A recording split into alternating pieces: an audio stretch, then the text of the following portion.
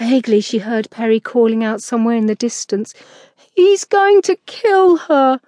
She could not help but feel distracted, as if she were a mere observer in all of this. The strange sensation refused to go away. Now the blows were only dull thuds, as Arthur's fists crashed into her body while she now lay on the deck. She was aware of little additional pain as her life ebbed away. Even as Adrian's fists levelled themselves upon Arthur, sending him a few feet away, Jo continued looking on as if but a mere spectator. She was only partially aware that she was no longer receiving any blows herself. Arthur stumbled to his feet, wary of Adrian. Not many men had been able to knock him down. "I shall do with my servant as I choose," he yelled. "You shall not touch her again," Adrian ordered, in a tone that revealed that he was the one in charge, and not Arthur. "I have the law on my side. She's my servant. The law does not support murder, nor will the captain allow it, and his word is law on this ship.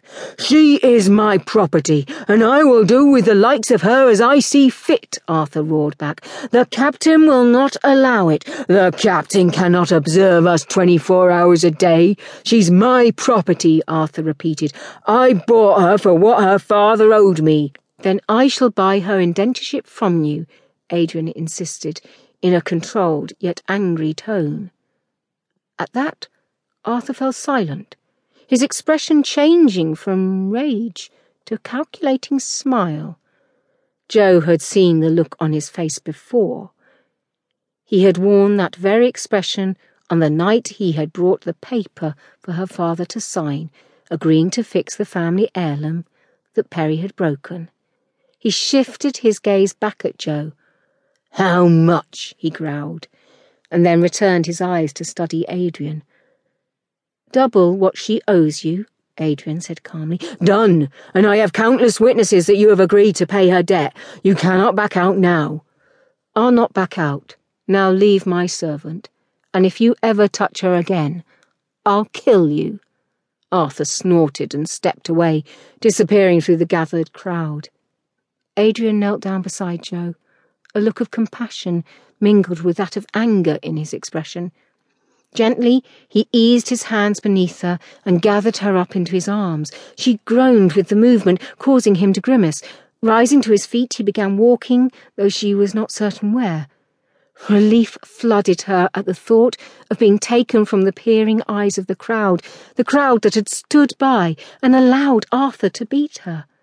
She could not help but think of the fact that in the whole crowd, only one small boy and the son of the captain had come to her rescue. "Is she going to be all right?" Perry asked, the sound of fright and tears in his voice. "She isn't going to die, is she?" Jo lifted her eyes to the man's face as he glanced down at the boy. "I think not," he murmured. "You did well to come and tell me what was happening. Now run along and fetch the physician. At this time of day he is likely to be in the galley swapping stories with the crew members. Tell him to come with all haste to my cabin." By then he had arrived at his cabin. The door stood open as he had left it in his haste to rescue Jo. As Perry hurried away to find the doctor, Adrian carried Jo inside his cabin and gently lowered her onto his bed.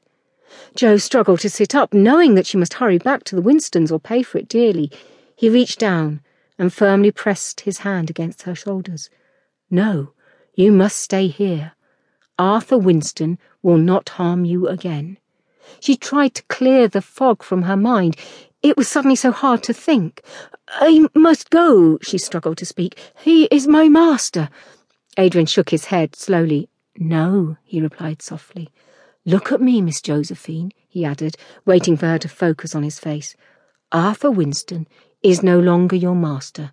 You belong to me now. Close your eyes and rest."